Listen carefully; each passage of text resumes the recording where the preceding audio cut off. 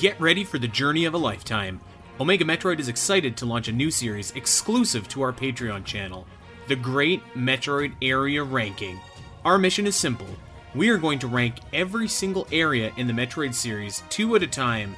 Join us on our Patreon as we delve into all the different locales across this amazing series and get in on the action by helping dictate what areas we rank next.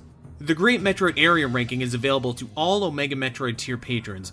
Join us on this incredible adventure and help us decide for the final time which Metroid area is the greatest of them all. OmegaMetroid.com's Patreon is the home to the Great Metroid Area Ranking, ROM hack reviews, the Spiteri Show, and so much more. Consider signing up today, and see you next mission.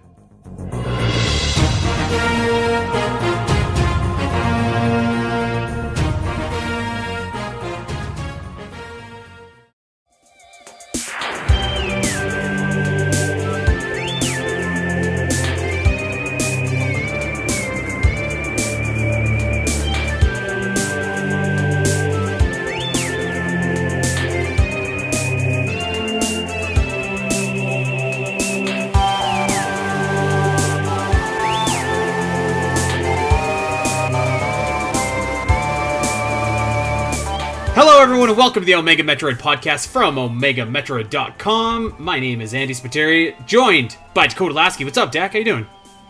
Not much, man. I'm doing good. Yeah, I feel like, I don't know what it is. I don't know about you, but I feel like this year compared to last year has been flying by for me. Like, I can't believe it's already June. I don't know if it's the same for you, but kind of blowing my mind that it's halfway through the year already. But otherwise, I'm doing great. You know, a little bit actually. I was talking to the guy that runs Zelda Dungeon, and we got our marathon coming up in like a month. And I was like, it does not feel like marathon season because usually we're like practicing some games, we're kind of getting ready, and it doesn't feel like we're like a month away from mid-July. So I can relate to that, but on the flip side, I'm okay with it because this year has been kind of like a kind of year, so I'm okay if it kind of chugs along a little bit fast, you know.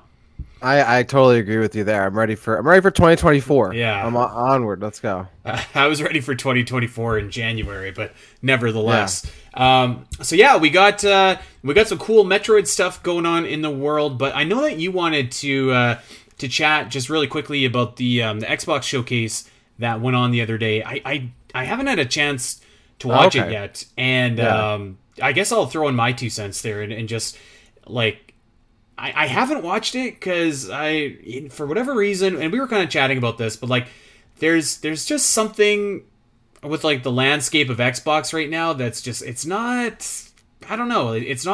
enticing me lately, and I kind of read over a little bit of what they showed, and I still wasn't like completely hooked. It's probably unfair to say because like I said, I haven't watched it, but I don't know. I was just like I said, I was just not super interested and felt like I didn't have to watch it, you know?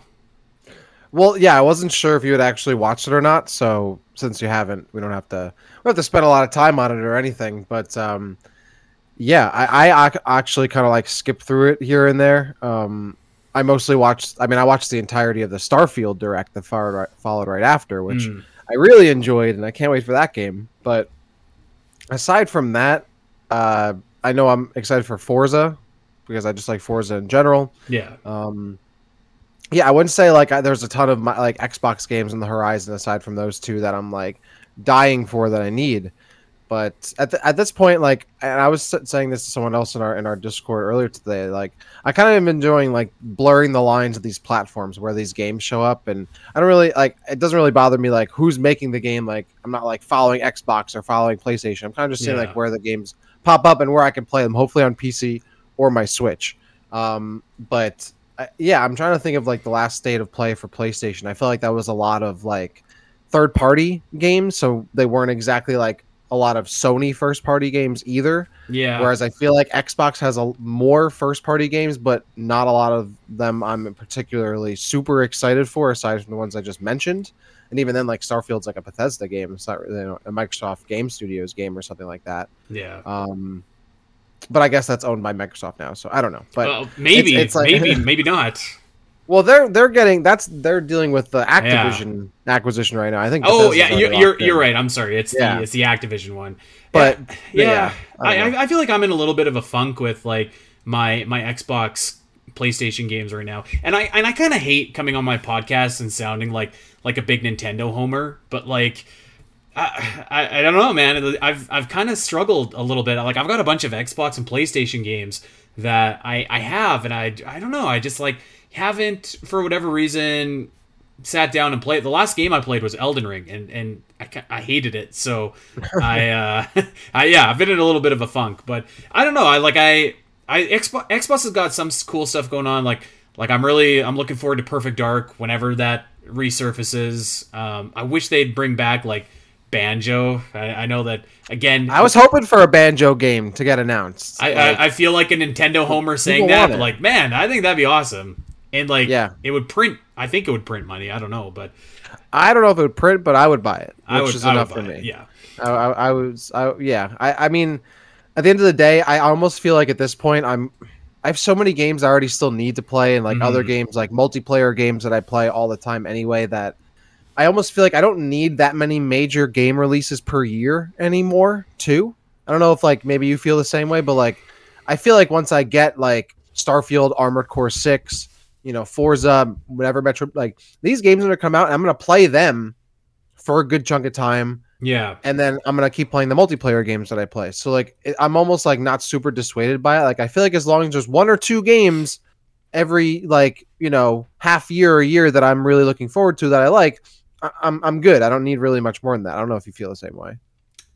Like kind of sorta, I guess. But I would say what I would typically prefer is because I like to play a variety of like different games, but I would typically prefer a bunch of like shorter, smaller games. Ideally, that costs a little bit less, which is something that we'll segue into here in just a sec.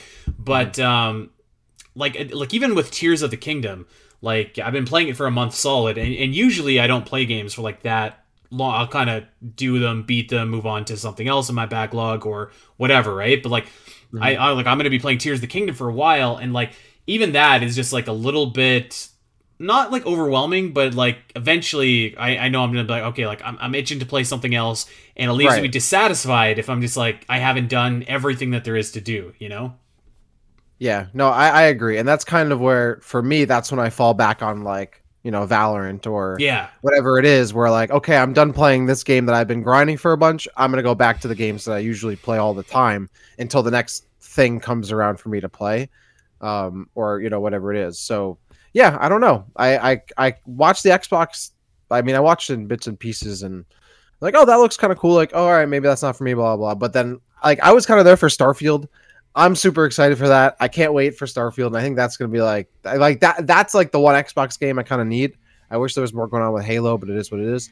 So, but I mean, I saw mixed reactions online. I saw people like, oh, this wasn't really for me at all. I saw some people like, this is the best Xbox Direct, one of the best I've ever seen. Yeah. I never know with them these days. Like, there's so many different interests and people that are watching them now that like, you show one kind of game a bunch and everyone's like, oh, why are you showing this? You show this like kind of game a bunch. Oh, why am I seeing this? Like, you can never satisfy anybody.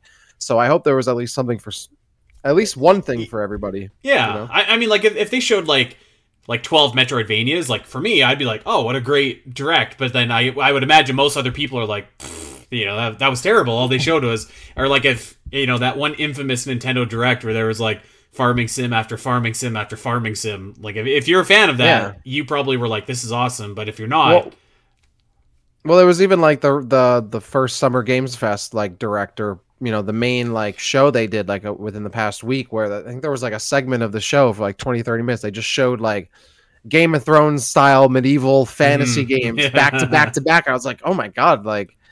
These kind of fantasy fans are eating, but geez, like spread them out a little bit at least. Like I would have been so mad if I was like the developer of like the 5th game they showed. Yeah, where like they're getting the biggest groans of they see their game come up. Everyone's like, oh, not another one, and they work so hard in there. It's like I almost felt bad for some of them for that reason. Yeah, because honestly, a lot of them like look good or fun, but it's like it's so the saturation of it all at once, which trends come and go. Like we were saying in the Discord, there's shows where they show 3 or 4 sci-fi FPS games in a row. And to me, I'm like, oh yeah. But someone like you're like, oh my god, I just saw the same game 5 times in a row, and they all look exactly the same. Maybe not you, but other people. I would say personally, I can be lukewarm on those. I think it's more so like I get a little bit tired because I've had to cover many years the Game Awards for Zelda Dungeon, where it's like cinematic trailer, little to no gameplay. Let's go. Like, of course. Yeah. So I'm a little bit burned out on those, but no, I mean, like I think even if there wasn't anything that like completely like gripped me, I still think Starfield is probably going to be pretty cool. I think it'll be, that's kind of the problem with Xbox and PlayStation, and maybe why I'm in a little bit of a funk is because like I feel like they've conditioned me to like never buy anything when it comes out, because in 6 months to a year it's going to be at least half price. And I kind of feel the same way about Starfield, where like I'm sure I'll probably get it. But it'll probably be like a decent amount of time after it comes out.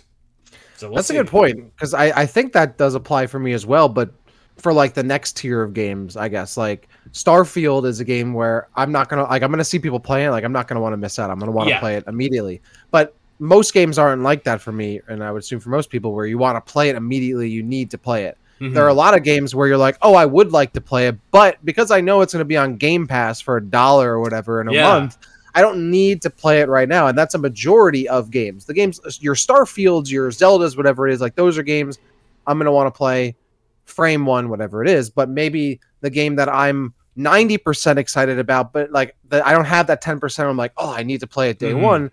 Now I'm even more incentivized not to play it anytime soon because of stuff like Game Pass.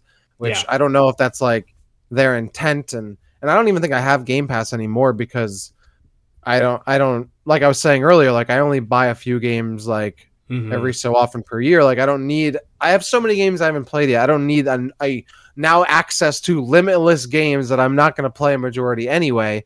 And if there is a game I do want to play and it's like on Game Pass that month, I can just subscribe for the single month, play the game at a cheaper cost than buying it full price, and then not subscribe anymore. So I can do that on a case-by-case basis. So, I don't know. There's a double-edged sword to it. Yeah. Well, so to segue here into shorter games that are cheaper, we got Metroid Dread on sale right now for, I want to say... Like $41? Yeah, something like, it's like 30% off or something like that. So it's on for a good price right now. So I can't imagine anybody listening to this show hasn't at least checked out Metroid Dread, like the demo a little bit. But if by some chance you haven't played Metroid Dread, now's a good time. Jump on it. If you've been trying to convince somebody to play Metroid and they're not doing it, now is your time where you can buy it on the cheap. You can give it to them and you can say like, this is your birthday present. This is your early Christmas present. Here's Metroid Dread. You're gonna love it. Which I feel like is kind of an apropos happening, because it feels like once every like couple months it's like that talk goes around where people are like, Metroid Dread shouldn't have been priced at $60 or $80 here in Canada and whatever. Some people were having that debate. I don't even engage in that debate anymore, but it's a thing, I guess, and we've talked about it before. I'm pretty I'm of the opinion, like, listen, like, I don't care how long it is. It looks great. There's a lot of polish to it. It plays great. I don't think like every single major game needs to be like 1,000 hours long, as I was just saying with Tears of the Kingdom. So I personally was completely fine with it. I don't know. Where do you lie? Where do you stand on that? Yeah, I was thinking about it before the show, because I think it is a very multifaceted topic. I think also I think it's a coincidence, because the reason why I if I'm not mistaken, wow, I wonder if I can go a single episode without hitting my mic. I don't think so. I feel like I do it every single week. It's crazy. So if I'm not mistaken, I'm pretty sure the reason why it was brought up is because there was a new Prince of Persia game that was announced, and it's like a 2D Metroidvania type game. And then they also announced a new Sonic game, which is a 2D Sonic. So I think the debate was brought up like, oh, they're making more of these 2D games. They're not worth full price. Why am I spending full price for these 2D games, blah, blah. And then Metroid Dread was brought up because it's like, I would say one of the more bigger 2D game releases in the past couple of years. I think we could all agree on that. So at least one of the more notable ones. Definitely, yeah. So, I mean, yeah, it comes down to, I guess, your perspective on like what is the monetary value of a game? Is it the amount of content, the quality of content, the replayability, the hours you put into it? Like, I can kind of see the argument of someone looking at a game like, for example, Starfield, right, and be like, this is a $60 game or $70 game, whatever it is. Why am I paying $60? Even though you could technically, I guess, get on Game Pass for less than that, but whatever. $60 retail for a game like Starfield with, I mean, however much cram packed into it versus a game like Metroid Dread, which you might beat in 3 hours and only play once, and that's that. I see the logic of like where they're coming from on that. On the other hand, I mean, you're not paying, like, I don't necessarily think like amount of content correlates to the value of it. Like you said, Dread's a very polished game. It's a lot of fun. You got your value out of it by playing it. And there is replayability. Replayability. Like, the game is fun to play multiple times. You have boss rush, you have hard mode, whatever it is. What I argued has a ton of replayability. For me personally, no. But I guess the debate has become so muddled because of the scope of games nowadays, right? Like how crazy big AAA games can be, number one. Number two, the blurring of the line of what games cost, like not just in an economical sense, like in terms of inflation or whatever it is, but like when you have games like Valorant or whatever it is that are free to play, right? And you can put tons of hours into those. And a lot of people are almost like raised on, I mean, a lot of kids and younger player and gamers these days are kind of raised on free to play games. So like, you kind of almost decide how much money you want to put into it, but you can put endless hours into it, right? Versus full $60 length releases where you kind of have to put your money down first. It's so muddy these days. Like, what is the value of a game other than what you decided is personally? And obviously for Dread, you know, almost 3 million people decided that $60 was definitely worth the price. But on the other hand, would Dread have sold more if it was $40 like Metroid Prime Remastered? I personally think like Metroid Prime Remastered being only $40 was a great move because it was just a remake and blah, blah, but it's still a full length game. Arguably, it's a bigger game than Dread. Why wouldn't it be priced $60? Why shouldn't Dread be paid $40 in comparison? So I don't know. I think Dread is fine priced at $60, but I will say that the argument around it, I think, is very I can see it muddied, you know? I don't know. I can see the perspective and that argument. I definitely can. And the one example that gets bandied about a lot is Hollow Knight as a comparable, because Hollow Knight is a very polished game. Oh, Hollow Knight. Okay. Yeah. I was thinking of another game. Go ahead. It's a long Metroidvania too. It's like, I played it and I think I beat it in like 30 some hours. So it's a long Metroidvania, and it's like half the price. And people are like, well, Hollow Knight cost this. And I guess my answer to that is like, I think Hollow Knight should have cost $60. And I think that the sequel will cost $60 and probably should cost $60. So, I mean, like, it is what it is. Like, if you don't, you know, if it's not worth it to you, wait for it to go on sale like it is right now. Yeah. Or, I mean, you know, skip past it and see. Maybe Nintendo will bring back Nintendo Selects one day. But it is, you know, it is like murky. And I will say, and I don't know if this is a good thing or a bad thing, but like on the flip side of what I was talking about with Xbox and PlayStation, Nintendo has basically conditioned me to be like, our games are never going on sale, dude. So if you want to play this game, you might as well just get it right away, right? Because like you're never going to save any money. It's going to be like 2 years and it'll go down by like $20. So I'm just like, whatever. I'm just going to buy it, play it, and I guess the last thing I would say too is, and I hate sounding like this big Nintendo shill, but like I do think that there's at least a proven track record in terms of a quality. Whereas if you were to tell me that like there's a new 2D Sonic game and it was $60, I would be very iffy about that, because, you know, Sonic isn't that far off from Kirby in my book, where it's like every game this guy has a new gimmick, nothing really sticks. It's kind of like, okay, that didn't work, let's try this new thing. That didn't work, okay, we're gonna put Sonic in the Breath of the Wild world and see how that works. So like, you know, yeah. I will say, at least for Metroid, there's a little bit of trust there on my part that they're going to get it right. That's a good point. Yeah, I think there is a bit of more of a quality assuredness, I think, maybe with Nintendo in terms of how they value their games and then just their general track record. Though even Metroid's not at all, you know, it's not impervious to that, you know.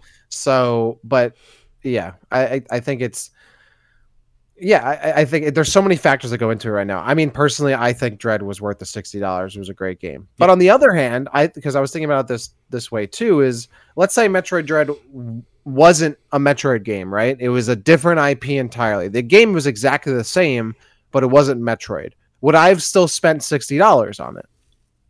And personally, I don't know if I would have immediately, like I wouldn't have bought it day one, and I might have waited till it went on sale. But I think that's only because of my personal preference of I like Metroid more than Metroidvania. Like I don't go Right. out of my way to play Metroidvania games very often outside of Metroid. So I think that's probably what leads into it. But I think there is something kind of to that. Like if it wasn't a Metroid game, would I have been more likely to buy it if it was only $40? I think so. Yeah. Mhm. I don't know. So, but I think there might be something to that. I mean, there probably is. Like, I think there's assuredly something to that. But I guess, like, because it is a Metroid game, then you do have that expectation of quality, and you have, like, kind of an expectation of, like, a little bit of, like, familiarity almost with, like, what kind of experience you're going to get. So, like, Paying for that, yeah, like I think that helps it. But, I mean, there's no right or wrong answer. It's very subjective, and I would just say to that, like I think Metroid Dread is a $60 game, like every day. I think it looks great, it runs great. There's some things about it that aren't like absolutely top notch, but I would say that most of that stuff is more like on the subjective side, like the story. Some people like it, some people don't. Music, some people think it's fine, some people think it's bad. But like I would say that like those are probably the biggest issues that I've seen with it. Like in terms of like how the game runs, in terms of gameplay, in terms of bosses, like kind of the things that you want to build your Metroidvania on. I still think that like it's a quality experience, and should probably be priced as such. Yeah, I think it's just no, I agree. With the Switch especially, I think it's hard because it's like a hybrid console, right? It's like Yeah. it's not just a handheld, it's also a console. And if I remember correctly, maybe I'm remembering wrong, but I remember growing up, if I remember correctly, Nintendo console games were always $10 more than Yeah. like their Game Boy Advance or DS games. Yeah. And They which used always to be like $30 more here actually towards the end Yeah, of the maybe it was like 3DS. 20, yeah, maybe it was like $20. Yeah, but I always remember them being less Mhm. priced than a main like home console game. And so I was thinking about it that way too, is let's say there was like a console Switch, and like the Switch we know is the handheld, like the Dread to me reminds me more of like a handheld Metroid. So I could see it maybe being costing less than if it was like a Metroid Prime game. But at Yeah. the same time, Super Metroid released on a home console and released full price back in the day too, and there was no issue with that. So Even like Castlevania of the Night. But I do think that you have a point actually, because the one example that always kind of sticks out to me is Link's Awakening for the Switch, which came out in 2019, which is a 3DS game if I've ever seen one. But it's on the Switch because there is no 3DS anymore. So like that one, and obviously I'm a Zelda guy, but like that one was a little bit tougher for me because I was just like, man, I can beat this game in like 10 hours. But I mean, at the end of the day, everything I said still applies. It's got a ton of polish. It's fun. It's a quality experience. So I was like, okay, whatever. I think that title in particular didn't help by coming out like immediately after Breath of the Wild, which is so gargantuan, right? Like I don't even know if I said that right, but it was such a big game that it was like Link's Awakening is just this little itty bitty tiny like adventure, but it's fine. yeah, that's a good point. And because when you bring that over to Metroid, I feel like it almost doesn't apply because you look at Samus Returns versus Dread, and you can see, oh, Samus Returns is a 3DS game, but when you look at Dread, could I have seen that on the 3DS? I don't know. I don't think so. I think it fits more on the Switch than the 3DS. Yeah, I think so. It's hard. But yeah, I don't know. Interesting debate. At the end of the day, I just thought it was kind of interesting that like Dread got pulled back into this, and hey, people are talking about it, and I still think it is interesting that Dread is kind of now pointed to as that like most recent big kind of 2D game, which I think is great, and I think people kind of getting up in arms about what these games cost. These are still quality games. I mean, I don't know what the Prince of Persia game or what the other one's going to look like, but Dread's a quality game. It was worth the price, and certainly millions of others agreed. But is interesting stuff to think about, especially we have at least one more Metroid game we know of on the horizon, which I'm also assuredly certain will be a full price Metroid game. Oh yeah, which without a doubt. But it is kind of funny because like I said, like I took a huge L on this. I said for forever, I'm like, there's no way Metroid Prime HD comes out and is not a full price game. Like that just seems mind boggling to me. And then they did it, and I was just like, okay, well, I what do I know? I guess, but that also seemed like a strange decision. So let's segue over. We got a couple. We're bringing back Samus's percentages here. We're gonna dust off this old classic, and I've tried to kind of theme it around Metroid Prime 4, Metroid Prime HD a little bit. But I figured we'd start off starting some hardware here really quickly. And for anybody that does not know, this is how Samus percentages works. Very simple.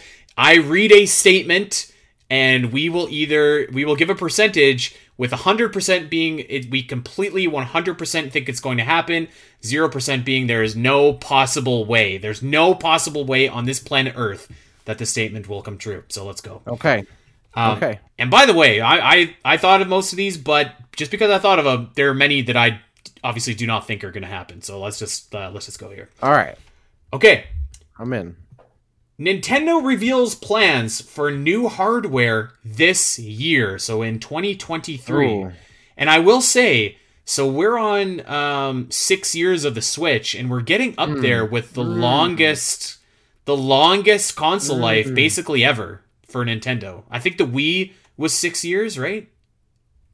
NES was I don't know, 5 maybe six actually. So not necessarily that this hardware will be out this year, but that they at least will reveal something. Wow. Well, we've talked so much about when we think Metroid Prime 4 drops. I don't think we've ever really discussed like when we think the next console drops. On one hand, it's like, man, the Switch still feels like it has more juice in the tank, but on the other hand, you're right. It's been about the amount of time that they would reveal something new. I'm gonna give that my gut feeling is giving me a 78%. Ooh, okay. That's I think it's very likely. I think it's very likely. I think because you're right. We're not gonna get it this year. The hardware, whatever it is.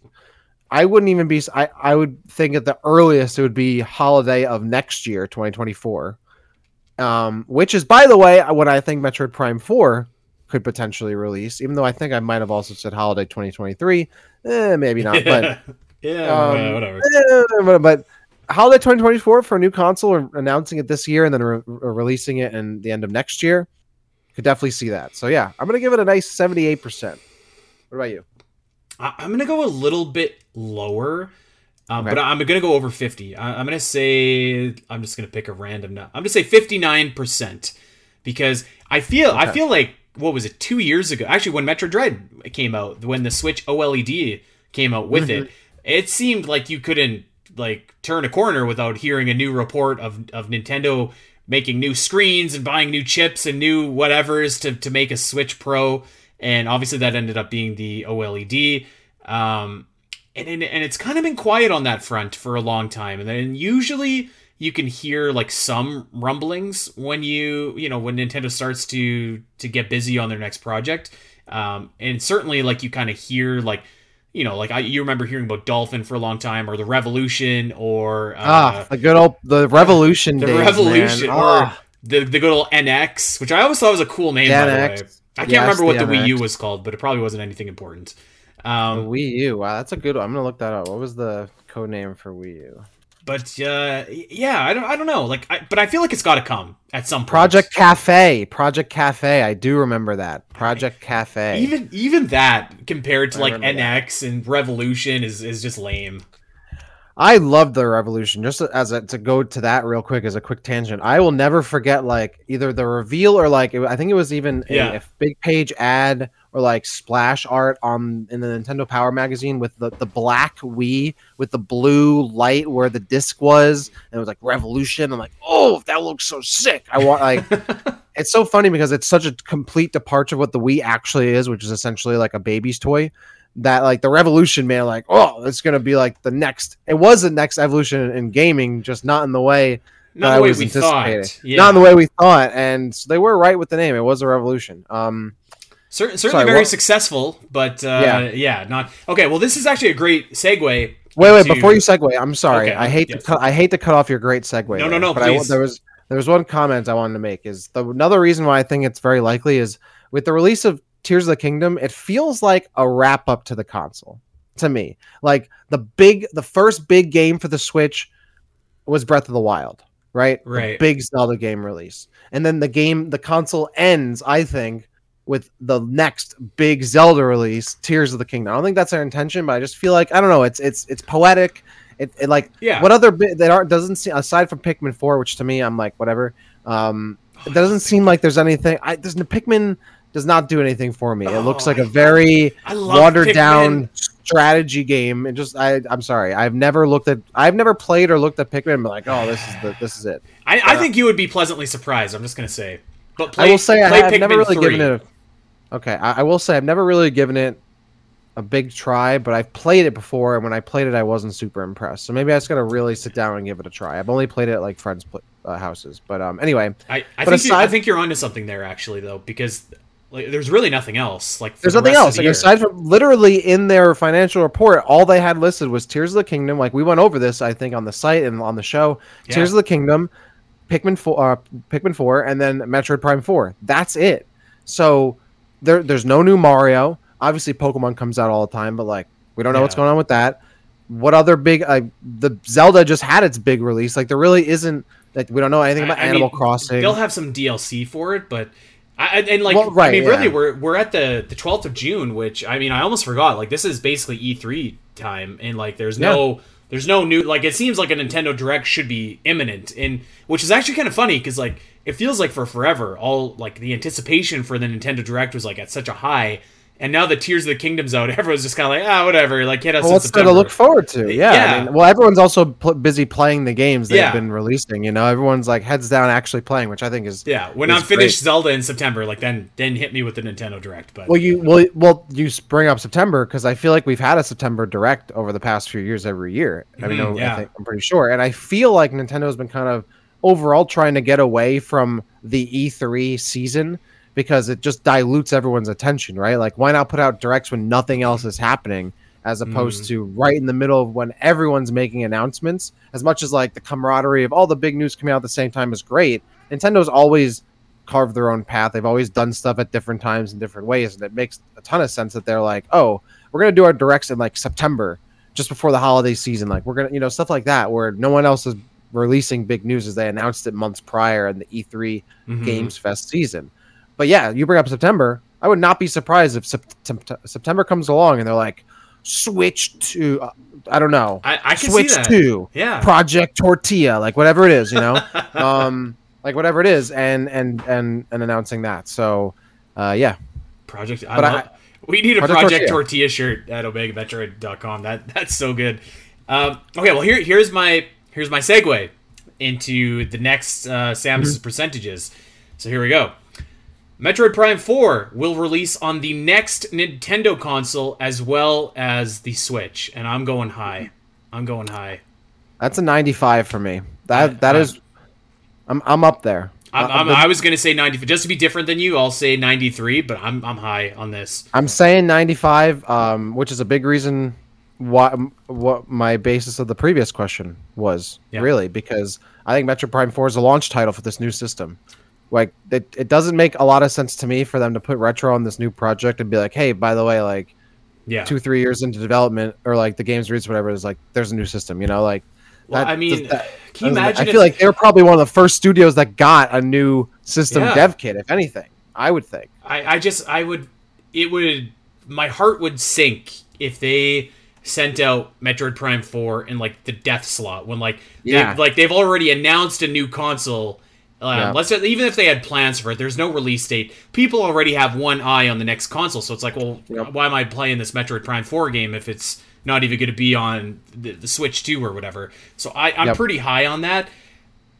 I guess Nintendo's made some pretty boneheaded decisions with Metroid before, so I guess I could see that happening. But like, at this point, 6 years into the Switch's lifespan, like, I can't I don't. I can't wrap my head around them not releasing it for the Switch 2. And I think you're right. I think it's going to be a launch title.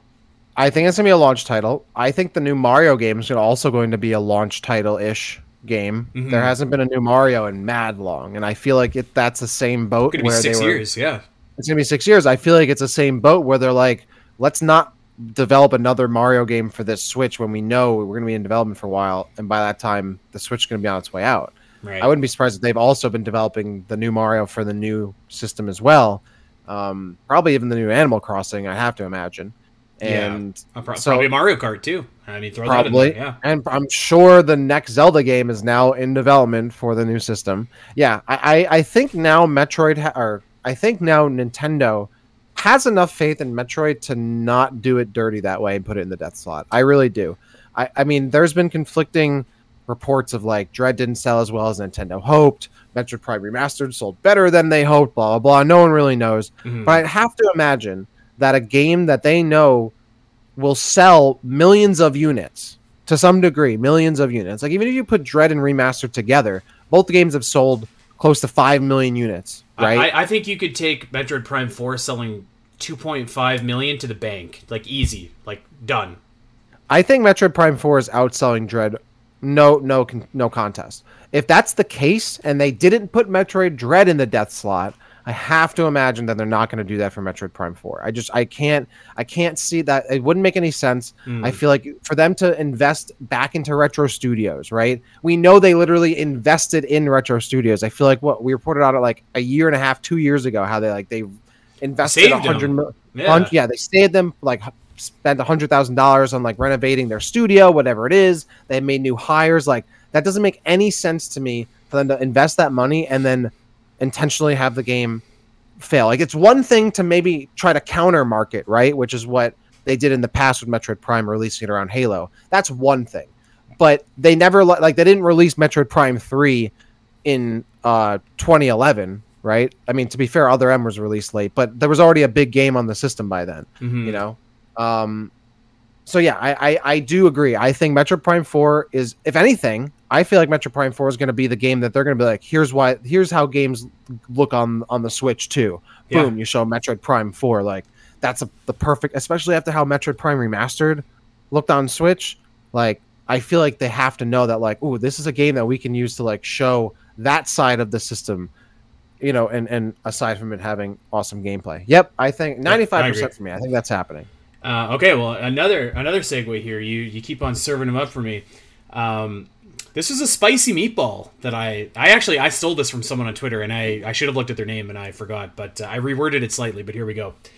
Metroid Prime HD would have sold more with a proper build rather than a shadow drop.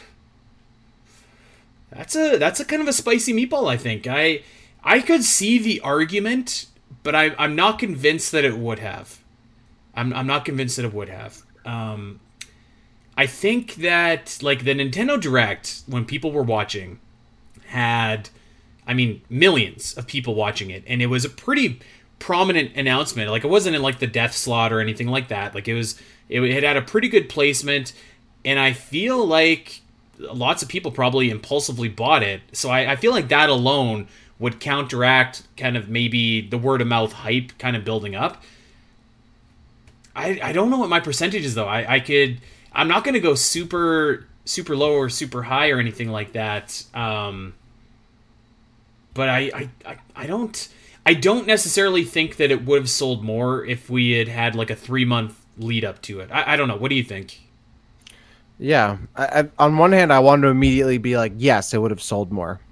But it does seem like one of those games where if let's say someone hears about it 3 months before the game comes out, right? They can't buy it immediately. They can't act on that need or desire or want like that.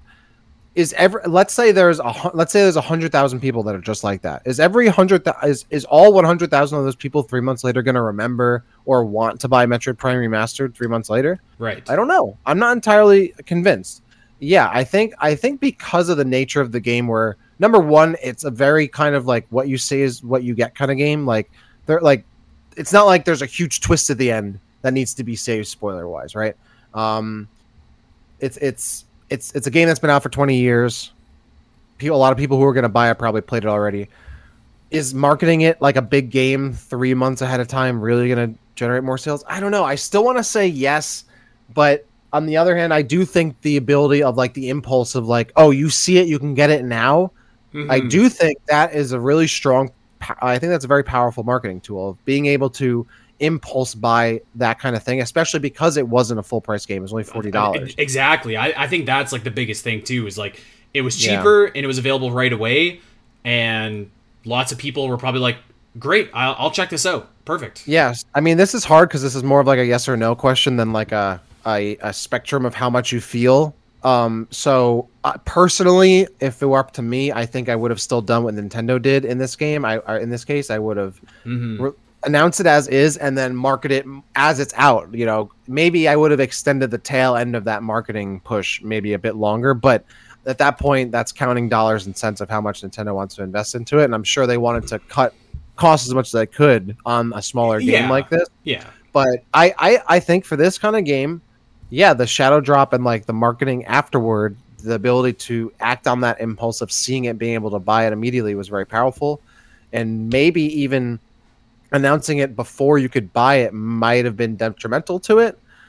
I tell you what, I'm gonna go. I don't know, man. That's hard. That's a hard one. So the question is worded as it would have sold more with a proper build rather than a shadow drop, which I think I disagree with the sentiment. So I'm gonna go 38% because I do think there's merit to it could have sold more with a proper build. I do think that, but then I think that also goes to like what the game actually is, and like we know it looks great. There was a bunch of different controls. But I also don't think that there's like necessarily a lot of other things with the game beyond that. If you're just kind of strictly like a gameplay guy, which I mean, let's face it, a lot of Nintendo fans are. It's not like we're getting the best graphics and whatever on the Switch. Mm-hmm. So like if you're not like super impressed by that, I could see where it's like, okay, well, like what does this game have to offer that's new that wasn't like, you know, available to me on GameCube or whatever. So. Right. I'm taking the under, but I can see the argument. I think, okay, so in my understanding of this, I would say, like, let's say below 50% is a no, above 50% is a yes. That's correct, yeah. Okay, and like 50% is right in the middle, obviously. For me, I'm gonna put it like a 45. Whereas okay. I think it's the nuanced thing. And it could have gone either way, but I'm leaning more towards the strategy they implemented was the right one, and I think resulted in more sales. But I don't think I know enough to confidently say that more to one way or the other. Right. But if it were up to me, I think I would have done the same thing. Maybe again the marketing afterward a bit different, but the execution from start to finish, like whether they announced it beforehand or not, I think I would have done the same thing. I don't think it would have necessarily increased sales, but I see a case for both sides. I'm very almost on the fence for that one, slightly leaning towards obviously what I said. No. Okay, well, that's a good one though. That was a good one. Let's move on and let's go back to Metroid Prime 4 here. Okay. At least one classic boss that is not Ridley returns for Metroid Prime 4. So I think it's pretty clear. I mean, I would hope like Ridley's coming back. Like it's actually Ridley better be in this. It's been a long time without our man. He better be. Can we talk about that real quick? I know people are again 6 years since the last Ridley fight. Yes, that is way too long as far as I'm concerned. I know there are people in like, oh, Ridley's overplayed, blah blah. No. In fact, I say no to you, sir and or madam. Or whomever, right? No. To me, Samus and Ridley, that like rivalry is such a massive part of what makes Metroid what it is. Like that character interaction, I think, is very important, very crucial. I think to add to that quickly too, very enjoyable. You gotta have them. I agree, and like yes, I think that some games you can get like Metroid Prime 2 being in the middle. Like okay, like I don't think you needed Ridley there, but like. It's not that like no, but the concept art was sick. The concept art was sick for him. Like they would have been dope if he was in. But I agree, they didn't need him in all three parts of the trilogy. But go ahead. Here's what I would say to people that are like, well, the Ridley thing's kind of overdone. and it doesn't make sense in a storyline. And it's like, I would say, like, well, sure, like Ridley is quote unquote dead in the series or whatever, but like it's up to Nintendo to figure out a cool way to like how to bring him back. Like an Emmy Ridley, I think we always talk about, like, would have been awesome. And that would have been a cool way to bring him back. Or like the Emmy Ridley would have been sick. You know, man. Ridley X is a great example of like a cool way to bring him back. Not a cool way, but an all right idea in theory is cloning him, which is in theory not a bad idea. But so like what I'm saying is like I think it's up to them to like justify how Ridley comes back. But I agree. I think like Samus versus Ridley is like, I mean, it's like Mario versus Bowser. Like, you gotta have it. You gotta have it. You gotta have it every once in a while, more frequently than not. Let this sink in. Tears of the Kingdom is the first Zelda game in like 17 years to have Ganondorf. Like, that's wild. Like, I feel like I want to be fighting Ganondorf like a lot. You know? That is kind of mind blowing to me. Like, since Twilight Princess. Like, yeah, I guess it's because like at least. Like, to me, I'm like, oh, well, we've had Ganon, but I know, like, Ganon and Ganondorf are, like, it's not the same vibe. Like, he's, you know, I would need some Ridley. I wish we got Ridley in Dread. I think also for Metroid Prime 4, if it takes place when we think it does, which should be anytime between Prime 3 and 2, he's still alive. So he should, in all likelihood, appear. And I think for a Prime game, like, come on, you gotta have like a Ridley fight in a Prime game. Like two didn't have one. Echoes didn't have one. Yeah. I feel very confident that he's coming back. Tangent Samus percentages, but likelihood of Ridley showing up in Prime 4, 100% for me. I'd say like 98, just because I'm allowing some percentage for silliness. I'm not. I know in my heart. You gotta have him back, right? Like it's been a long time. It's a showcase game. It's almost like it's not quite a reboot of the Metroid Prime series, but I mean, I guess in a lot of ways it kind of is. So I feel like Ridley's got to be there. Okay, but going back to the original one classic, but I was pretty of the opinion that I'm like, okay, Kraid's coming back in this Metroid Prime game. They have the idea, the concept, and now that he was in Dread, I was like, I don't know. Yeah, I actually, for me, I'm gonna put that at about. I'm gonna put that at a 40. I think there is some likelihood to it, but I don't think there's a lot. I mean, if you look at the Metroid Prime games, in every Metroid Prime, I think the only recurring boss from previous Metroid games, aside from Dark Samus from 2 to 3, and I guess if you count Metroid Prime itself, is Ridley, right? All the other bosses are completely new to the game bosses. So I think that trend's going to stay. Is like they're going to take the opportunity to create whole new enemies, which as a creator, I totally understand that. You want to see your own vision, create something new. On the other hand, I'm sure everyone wants to take their stab at their own Ridley and how that would be dope. So like that I totally get. And I think that's like what we'll get the Ridley reappearance, but everything else will be brand new. And then if Silex is involved, I think if you're including Silex in that... I wouldn't include Silex, no. Okay. If you're including Silex, then yes, I think it's very likely because I think he's going to be the main antagonist. But if you're not including Silex in that... No Silex. If you're not including Silex in that, then I actually think it's kind of low. And I'm okay with that. I look, you made a good point there. Is like when Kraid showed up, at this point, I love Kraid. And I think, and maybe I'm not as big a Kraid fan as you are, but I thought it was really cool to have Kraid back. On the other hand, it's kind of like it was almost like he's here, and then like it could have been anybody, you know, like it was obvious fan service, and it was kind of like he's so not that he was ever built up as like a big heel or anything to use that kind of term, but like I almost feel like now he's kind of maybe joke's the wrong word, but like I mean Samus was playing with him, you know, and it's like I don't really want to see old bosses from previous games come back and have Samus just like not even try and destroy them. Like doesn't do anything for me. That said, if they bring back the original concept for Metakraid from the original Metroid Prime, let's go. That would be sick, and I would be very down for that. I don't think it's likely. I don't think they're going to do that as much as I would love them to do it. So I'm going to keep it at 40%. What do you think?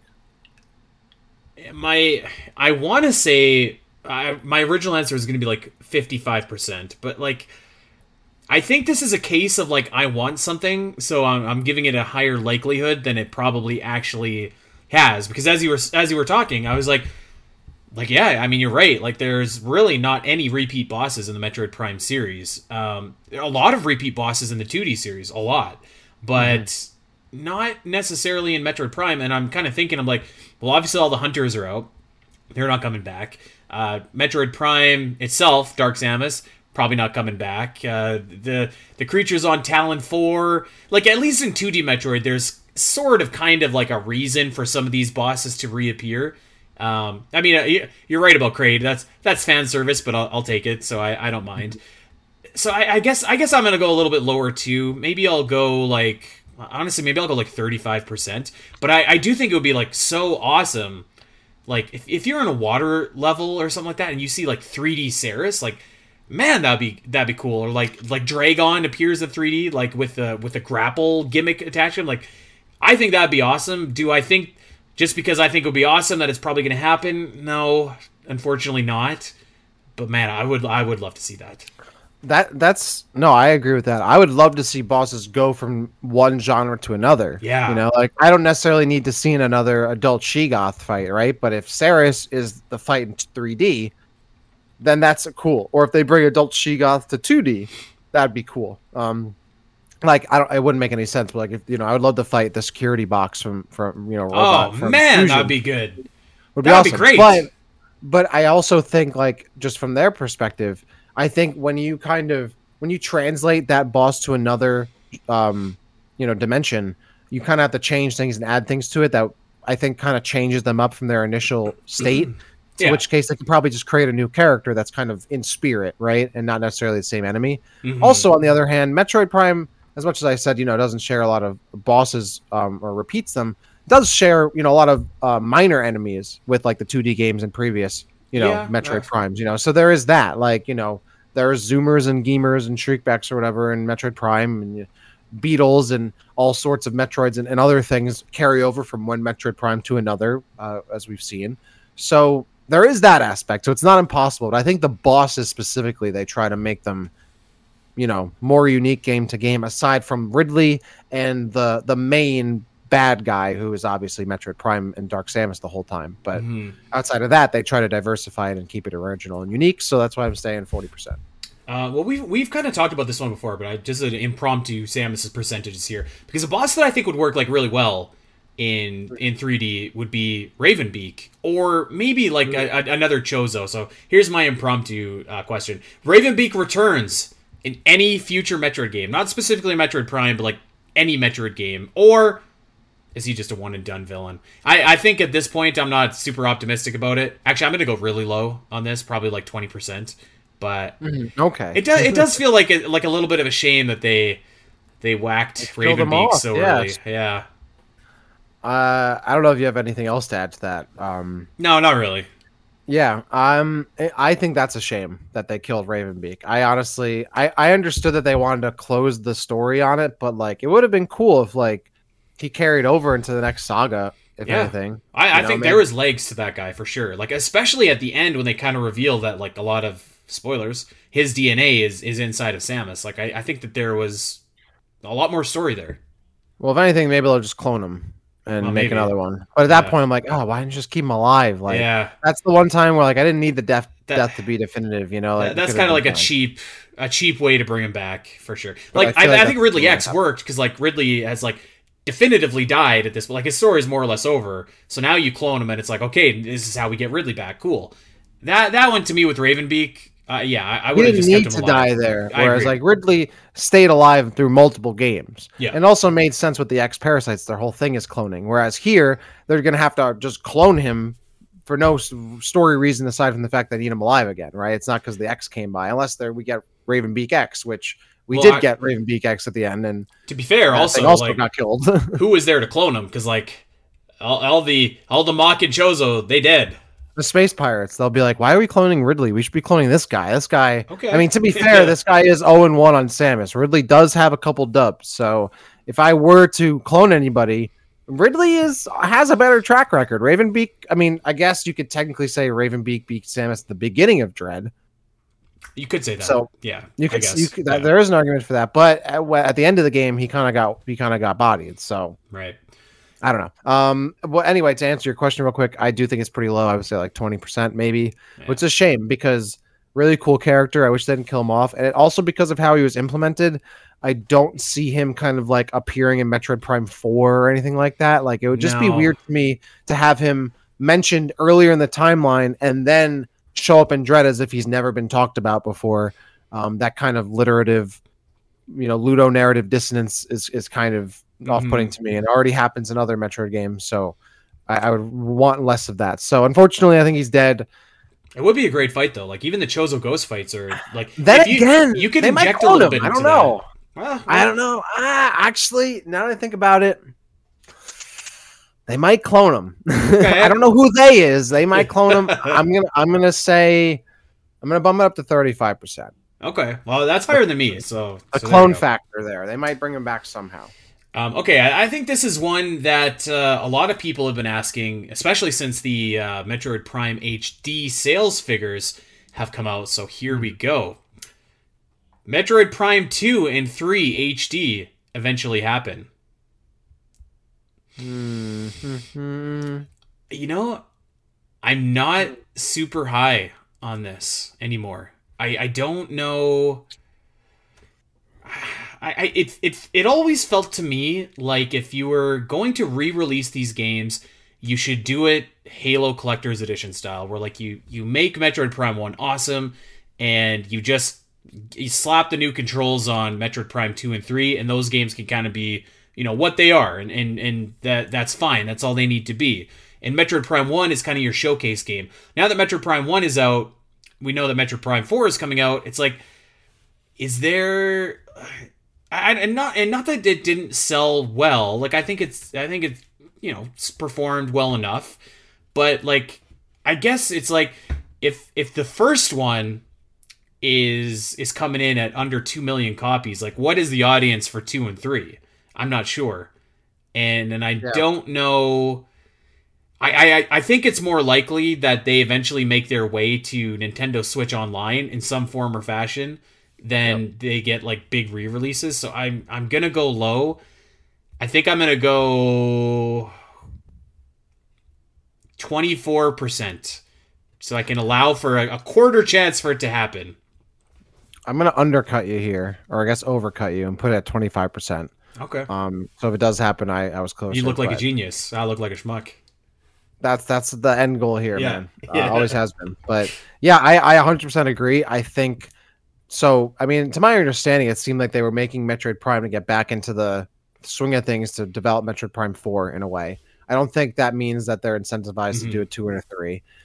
Your point, I think, is correct. I think like if Metroid Prime Remastered only sold 1 million, I don't think there's a huge market for 2 and 3. I think people have gotten their fill for now of Metroid Prime as it is until the big boy comes out. The big Metroid Prime 4 release comes out. Yeah. I agree. I think what they'll do is eventually they'll release it on Nintendo Switch Online. Maybe like just as they did kind of like with Zero Mission and Fusion, released Echoes 1 month, Prime 3 comes out a few months later. As much as I would love that treatment, no, I don't think they're going to invest that much into releasing the second and third one, especially because I also think Prime 4 is going to be, as you've alluded to on this show previously on this episode and whatnot, it's going to be kind of a reboot in a way. Like it's going to be, I think, going to be similar to Metroid Prime 1 in terms of gameplay.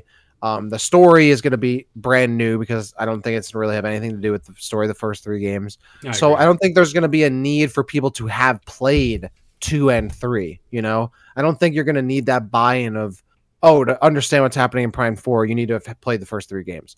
No, I don't think that's going to be the case. So I think they have their kind of demo in a way for Prime 4 already on the Switch with Prime Remastered. Like this is a taste of what Prime has to offer in the future, and then Prime 4 is going to be that future.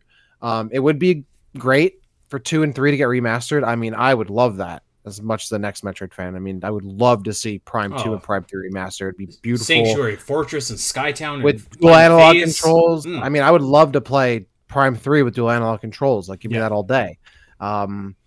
But I don't see Nintendo really doing that, which is a shame. But I think we'll eventually get the trilogy versions with with I do think that they would release them with dual analog on Switch Online though. I do too. Controls, whatever. Yeah. I just don't think that they're going to invest like a whole remaster. Would it be sick to have 2 and 3 bundled together as like a remaster thing or something? Yeah, but I think they're just going to focus on Prime 4 for now. So yeah, I think that's pretty low for me. You know what I could see? I could see maybe like a couple years in the future at this point, but like Metroid Prime 4 comes out and maybe it just like blows away like the expectations in terms of sales. Mm-hmm.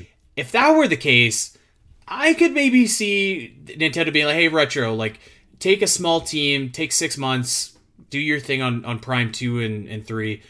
That maybe. I could maybe see, but like, you know, a 24% chance. So what I could see is maybe on the new console, what they do is do a full trilogy remaster to bring Prime Remastered to the next console. So like we'll re-release Prime Remastered and then 2 and 3 Remastered on the new console. So that way you can have all 3 on the same one and, you know, one's not stuck on the Switch and whatnot. And then Prime 4 will be there too. So I could see that maybe. I could see that too. Yeah. That ain't no $40 game anymore though, which is fine. No. Actually, that'd be great. Okay. I'm paying full price for it. I got 2 more and then we'll wrap it up. So going on our discussion from a few weeks back that a lot of people seem to dig this conversation, so I'm bringing it up again. Okay.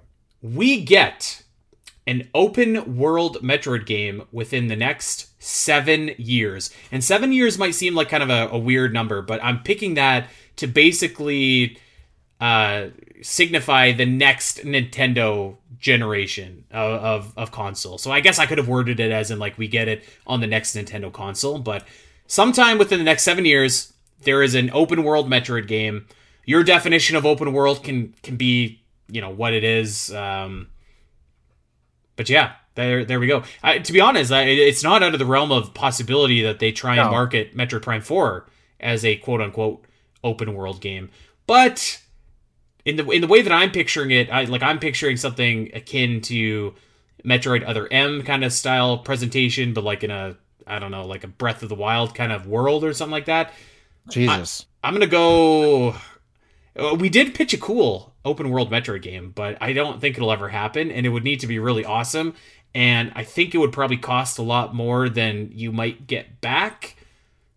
So again, I'm probably going to go low, but what do you think? I'm going low because, I mean, if you look back at Breath of the Wild, right? Breath of the Wild was, I think, a Nintendo's response to Skyrim, right? Skyrim was one of the biggest games of all time. It really influenced a ton of games that came afterward, and open worlds, you know, that was influenced by other things, right? But Skyrim like had a really huge impact on the industry when it came out at the time. And I think it's kind of clear that Breath of the Wild was its influence. But the open world trend, I feel like, has been going on for so long. Like, is that going to be the kind of game that people want 6 or 7 years from now? I don't see Nintendo. Like, Nintendo is not a company to chase trends that hard. Mm-hmm. I think Zelda was one of the few times they did that, and obviously it paid off. And then, like, Tears of the Kingdom, I think, isn't necessarily chasing trends, but I think is very obviously influenced by games like Minecraft and whatnot. But the term open world, I think, it's kind of like comic book movies nowadays almost. Like, we've had like a decade or more of comic book movies. That's like, a good analogy. Are we going to be seeing, I mean, we probably will be forced to, like, I'm sure Marvel will continue to pump out these movies till we're all dead and long gone, and the sun's gone as well. But like, seeing a comic book movie nowadays is still hype, but it's not the same as seeing like their first Avengers back in the day. And then is it going to feel the same 10 years from now when we've been oversaturated with 20 years of comic book movies to the level that we've seen, or Marvel movies, whatever it is? So I'm thinking like 6-7 years from now, are people going to want an open world Metroid game? Is that something that Nintendo thinks people are going to want? I don't think so. I still think, number one, I think Metroid Prime is kind of open world-ish enough, but I just don't see them chasing trends like that. I think they're going to I think what they're going to do is look for ways to innovate with Metroid Prime 4 for sure. Mm-hmm. But I don't think it's going to be the open world route. I don't know what that route could be. But I feel like the open worldness is something that's so today and the years past that I don't think it's going to be like the end goal for every IP ever. Right. nowadays going forward. And I definitely don't think Metroid's going to be included in that. I think it's going to be low. I'm also going to say like 29%. I, I was going to actually go even lower than that, because I actually agree with pretty much everything that you laid out, and I don't know. Doom and I, we had a lot of cool ideas, but they were, a lot of them were kind of pie in the sky ideas from two guys with a podcast versus like a game developer and like making a fun game. So I don't know how you would necessarily take that from the concept box and put it down to paper. So like part of me feels like something is coming for Metroid soon. Like, and what I mean by that is like, I feel like, I don't know. I just feel like Nintendo's going to try to do something to maybe level up the series a little bit. And I don't know what that is. And maybe I could be completely wrong. That's just kind of my intuition. But like, like when they made that switch with Zelda, like there's no doubt it absolutely leveled up that series. And so it's the easiest comparable to make if you, and they kind of did that with Mario too, to an extent. Like Odyssey is more or less open world. Yeah, I don't agree. More I or think less. it's more open. I wouldn't say it's open world though. Like the levels, I mean, honestly, there's certainly levels, but like each level is so massive that it's like right. Well, that's the thing is like that's the difference between an open world and an open world game, like a big world and open world game. I see enough DNA in there where I could maybe not say that without feeling like I sound like a fool. So I guess what I would say is like I think Nintendo, like I do think that they want to get Metroid up to the next. We talk about how Nintendo doesn't get Metroid all the time, but like they stand by it. They do keep making new games. They restarted development on Metroid Prime 4 instead of releasing a turd. So I mean, like they do have some kind of love or equity in this series. So like, and I do feel like they want to try something to kind of get it to another level. Yeah. No, But I agree. but I don't know what that is, and I don't know, and I feel like it just feels kind of easy to say like maybe make it an open world game. So I'm Make gonna it go bigger. low. Well, I that's mean, the maybe. thing is like, and that's why I'm like, I'm just kind of racking my brain, and I just don't have that game developer brain, right? But like, when you think of yes, they're gonna look for a way to plus up Metroid Prime. They're not just gonna do a new Metroid Prime game. Like they're gonna look for a way to innovate, right? They always look to innovate. Innovation's a huge part of Nintendo, everything they do. And it's easy. You're right. It's easy to think like, oh, what's the easiest way to do that? Like, just make it bigger, open world. Like, and to go to my previous point, it's not like people are gonna like not be playing open world games 5-10 years from now. I mean, Starfield is literally one of the biggest game releases of this year. Tears of the Kingdom, another one. Like they sell like hotcakes, and I can see 100% how Nintendo could look like at a game like Metroid Prime and be like, if we turn this into open world, this could print. So like, I can see that. But it wouldn't have obviously the fidelity of like a Metroid Prime remastered. On the other hand, which I also think is a nice drawing point that Metroid Prime now has and has always had, but I think now is very much more apparent compared to its other titles in the library. Yeah, I think really what it comes down to is making an open world game is a crazy big investment. It's a huge investment. You can't just be churning out open world games, right? Like Tears of the Kingdom, Breath of the Wild, these games were in development for years. Starfield for years. Like all these games, even Odyssey, which was I don't consider an open world game, was still in development for years. It's a bigger game. Yeah. So I mean, and you also have on the flip side of that, like, are they going to do that for Metroid? Essentially, like you look at all the Nintendo series that have went that route, and like it's the big boys. It's Mario. It's Zelda. It's Pokemon. Yeah. And exactly. And even with Pokemon, like I actually like I was kind of saying earlier, like I think those games are fun, but like they have their issues for sure. That would kill me to see a issues. Metroid game look like that. That's the thing. Is like that would kill me to look at a Metroid game like that, man. That would be tough. Like that would be tough to because I think like say what you will about Metroid, but like typically the games all have like a very high quality in terms of like performance, visual stuff like that. Maybe more so than a lot of others. Yeah. Stable, yes. So I'm gonna go a little bit lower as well. I'm actually probably just gonna repeat my percent. I'll say 26% because I could see Nintendo doing it, but I think that what kills that idea is like you said, it is a big investment and huge investment, and you lose a lot by gaining a lot. Really, like you would lose that fidelity. You'd lose like I think a lot of stuff that makes Metroid what it is besides the gameplay. And I think even in the gameplay as well, I think Metroid Prime is. I think you can implement elements of that kind of stuff, and maybe less so on the open worldness, but maybe more on the player customization and the story and whatnot. Like maybe that's the stuff that like you kind of inject into it, not necessarily be like, hey, you can go and run right to the end of the game and kill Mother Brain with a power blast or power beam blast. That's it. Like just a charge shot and you're good. And as long as you don't get hit, you don't die, you win. That doesn't interest me. But if there's maybe more ways to personalize my play or find more depth in the Metroid experience that's already there, that I think is maybe a way to innovate. But still, I'm sure there's going to be that hook that they're really going to find. Like, and open world is kind of hanging right there. So I don't know.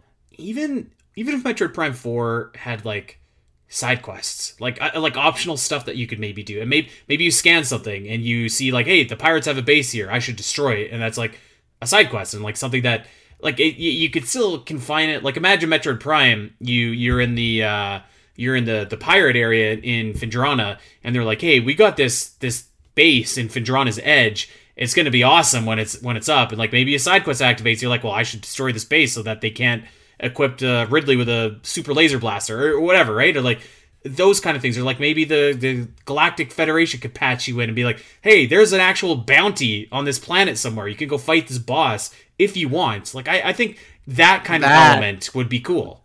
That I think is where they might go. Is maybe it'll be like a Metroid Prime 3 situation where you have a bunch of different planets you can go on to, and you have an incentive to go to the different planets because you have bounties to collect, and that kind of takes you away from the main story because you're going around collecting bounties.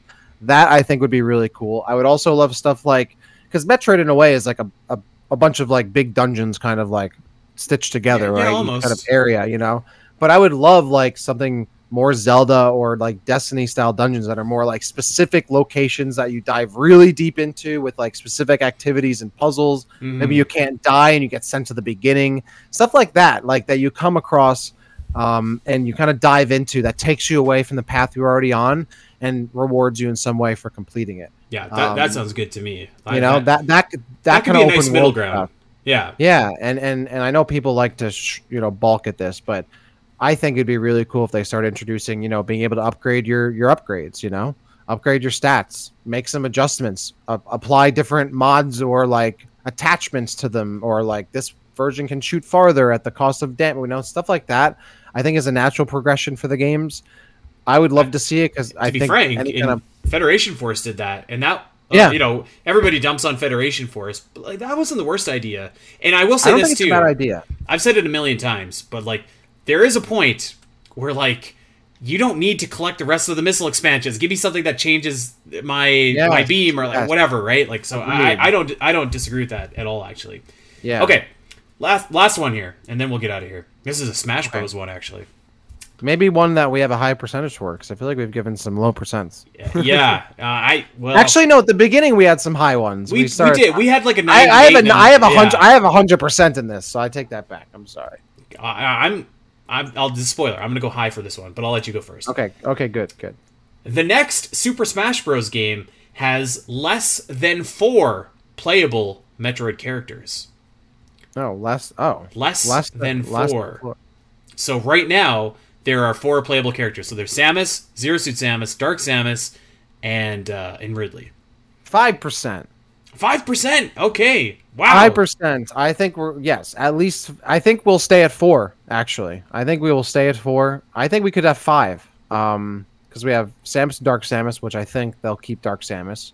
I think we're keeping Zero Suit. I think we're keeping Ridley. And then I think they add Ravenbeak or Silex, whoever it is from Prime 4. Yeah. I don't think, unless the new Smash game is like a reboot and they just trim all of the franchises. But if it's like an Ultimate situation or even a Smash 4 situation, I think we stay at 4. I think I don't think we're going to lose characters. I think we're going up. So I realized when I read this question, I said I had a high percentage, but then I was like, oh, crap. As you were reading it, I'm like, wait, this is not going to give me a high percentage. Yeah, I was like, no, damn it, this is going to be a low percent. Although, okay. I think that we're going to stay at 4. However, I could see Dark Samus on the chopping block. Because I think like the next Smash Bros. Game, I do think they're going to try to bring in the roster a little bit. And frankly, like, there's a lot of characters that you probably don't like. If Dr. Mario and Dark Pit and Lucina and basically any Echo Fighter, like, if those characters were cut, I mean, is anyone really like, oh man, that's terrible? Like, I love Dark Samus, but like, if Dark Samus was cut, I'd be like, yeah, whatever. But on the other hand, on one hand, I'm sure doesn't cost them much in the game to like hold on to clones. And I would love if they took those clones and made them unique characters. Like, it would be sick if they made Dark Samus not a Samus clone and have her fight completely differently, like she does in the games. That would be my angle: is take the characters that are clones and make them not clones, not get rid of them. I mean, I agree. I agree with that. Which is almost a separate conversation, because like, would I like that? Yes. Do I think that Nintendo's history with Smash indicates they would do that? Not really. I mean, Ganondorf still has the Falcon Punch, for God's sakes. It's been 20 years. I know. Like, and they added a sword that it's not even in the Zelda games. It's from a tech demo, which I think is really funny. I can't say I'm high on that, but I do think we'll stay at 4, because I think that they're gonna probably boot out Dark Samus and bring in either Ravenbeak or the Emmy, or maybe Silex, or whoever the big bad. Emmy's the good one. Yeah. Yeah, that'd be a cool character. Probably, I think it's Silex or Ravenbeak though. Is Metroid, like, I guess it depends on when the next Smash game comes out. Like, if it comes out when in and around Prime 4, I think you're probably looking at Silex or like whoever the bad guy ends up being. And if not, then I don't know, maybe like if it comes out in like 2025, like, is Metroid Dread a little bit too far gone for inclusion? I don't know. I mean, we still have other M Samus in Smash, and other M is 13 years old, and we still have other M Samus in the game. Dark Samus was added in Ultimate, and Dark Samus hasn't been in Metroid in who knows how long. Meta Ridley was part of Ridley, and Meta Ridley is only in 2 games from over a decade ago. I don't think that's necessarily. I think they more so look at who would be a more fun or cool character to put in the game, not necessarily how old they are. That said, I mean, I know a lot of people have the opinion of like, oh, the next Smash game they're going to reduce the roster. I don't necessarily agree. I feel like they have no incentive to do that. I think Ultimate, if anything, they're just going to keep, like, they'll do Ultimate Deluxe or whatever on the next game, the next system, and they're just going to add more characters to it. Or they'll make another Smash game and keep a lot of the characters. I mean, Smash is such a casual game. Like, they don't care about balance. It doesn't matter if the game has 200 characters on the roster. Does it really? Like, I feel like if they can keep adding to it, why wouldn't they? I feel like if anything, they're going to keep adding to it and just make it. It's already super bloated. I wouldn't be surprised if they try to hit 100 characters. I'm surprised they haven't tried it already to hit 100 characters. So I don't really think they're going to trim. To be honest, I don't know. Like, something just says that like they're gonna. I don't know. Maybe try something different with the next Smash Bros. Game and like and I don't know what that is, but like. It's like, how do you top Ultimate? I'm not really sure. Like, other than just adding like new cool stages or something like that. Exactly. I think they just add to it because, like, I mean, look at Mario Kart. Yeah, we can't top this. We're just gonna re-release it and add stuff to it for a decade. And maybe you're right. Like that might be exactly what they end up doing. I don't know. I just kind of thought like maybe they're gonna try something else. Again, no idea what that could be. And I think if they do, then I think you do get like a smaller roster, but. I think Metroid still. I mean, obviously Samus is going to be there. I think Zero Suit Samus is pretty much a fixture, and I don't think that they're gonna go back to blend them together again. Yeah. I think now that they're separate, they're probably staying separate. Ridley, I think, is gonna stay. Dark Samus is the one for me. That's in danger. Well, that's the thing, is if anything, I think they'll replace Dark Samus with another a Ravenbeak or a Silex or an Emmy. I don't think we would lose the slot. I think it would either go to someone else or we'd get an additional one. So I think us going down to 3 is unlikely. I don't know what I said, but I don't know. It was low. 15, I'm going to go... 20%? I'll go 15. What I should have done is actually worded it as for 5 characters or less. So that would have made it more interesting. 4 characters is just kind of what we have, but nevertheless. Okay, well, there we go. Samus's percentages. Always fun to dust off this little segment. Yes.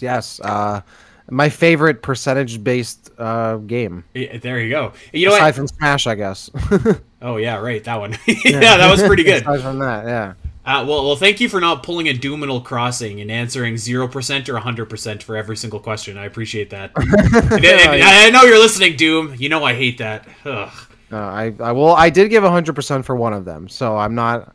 I can let one. I'll give you too much credit. Yeah. Okay. Okay, well, that is going to do it for us this week. Thank you, everyone, for checking us out. And, of course, you can check us out over on Twitter. We are at Omega Metro Pod. I am at Spiteri316. Dak is at DakCity_. And, you know what? Come hang out with us in Discord. We're talking Metroid. We're having conversations. A lot of what we talk about on this show is really inspired by a lot of what we talk about in Discord. So, you know, you can, in a way, come and kind of get your 2 cents in on the show. So, yeah, check us out over on Discord. OmegaMetro.com. All of the news, all of the guides, all the maps, everything you need is over there. We got a Patreon that you can check out if you really want to take your membership to the next level. And, of course, check us out wherever you get your podcast. Like and subscribe. Recommend us to that Metroid fan in your life. We are going to get out of here, but we hope everyone has an awesome week. Yes. Ciao, everybody. See ya.